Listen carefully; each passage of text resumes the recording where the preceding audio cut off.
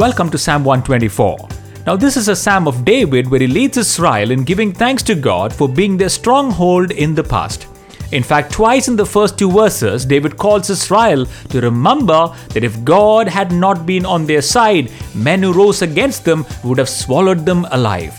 If God had not been on their side, all the raging waters would have overcome them. Now interestingly, the phrase "had been on our side" is the past tense of the word Emmanuel, which means God with us. So they praise God for being present with them and also for his active work on behalf of his people.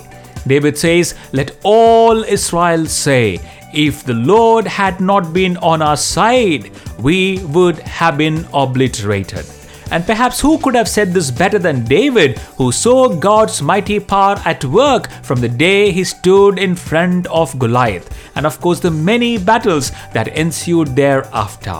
He knew very well horses and chariots are prepared for the day of the battle, but victory comes from the Lord. Yes, horses and chariots are prepared for the day of the battle, but victory comes from the Lord. And from verse 6, he continues to lead the people of God in thanksgiving. He says, "Blessed be the Lord who has not given us a prey to their teeth. Our soul has escaped as a bird from the snare of the fowler. The snare is broken and we have escaped."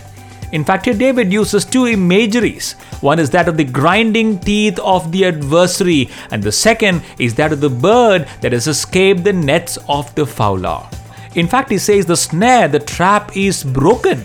And I was just thinking, what a reminder this is of the work of Christ on the cross and his resurrection. Yes, the trap of devil was broken by Jesus, and through whom we were set free. We escape like the bird out of the nets of the fowler. And of course, the Bible reminds us, he whom the Son sets free is free indeed. Unless, of course, we ourselves get back into the trap from which God, through Jesus, has set us free.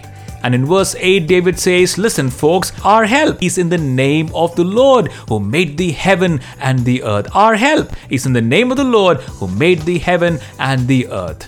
Yes, indeed, if Jehovah had not helped, how great would have been the calamity. But he has helped. Blessed be the name of the Lord.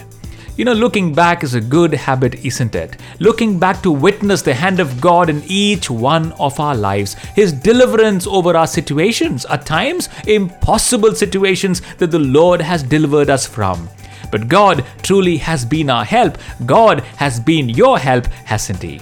So may I ask, as you listen to this psalm, what are some of the raging waters that you have been through in life? Wherein you would say, if the Lord had not, I would not have made it. If the Lord had not, I would have been obliterated. And I guess the more we live, the more mercies of God we see day by day, and the more reasons we have to thank him for his amazing, wonderful deliverances upon each one of our lives. So would you not say with David, yes, indeed, blessed be the name of the Lord. Blessed be the name of the Lord. Shall we pray together? Heavenly Father, first of all, I want to thank you for breaking the snare of Satan over my life and over our life, for the victory that you have won on the cross for each one of us. In you, I'm a free bird and I can live my life to the fullest. Blessed be your name.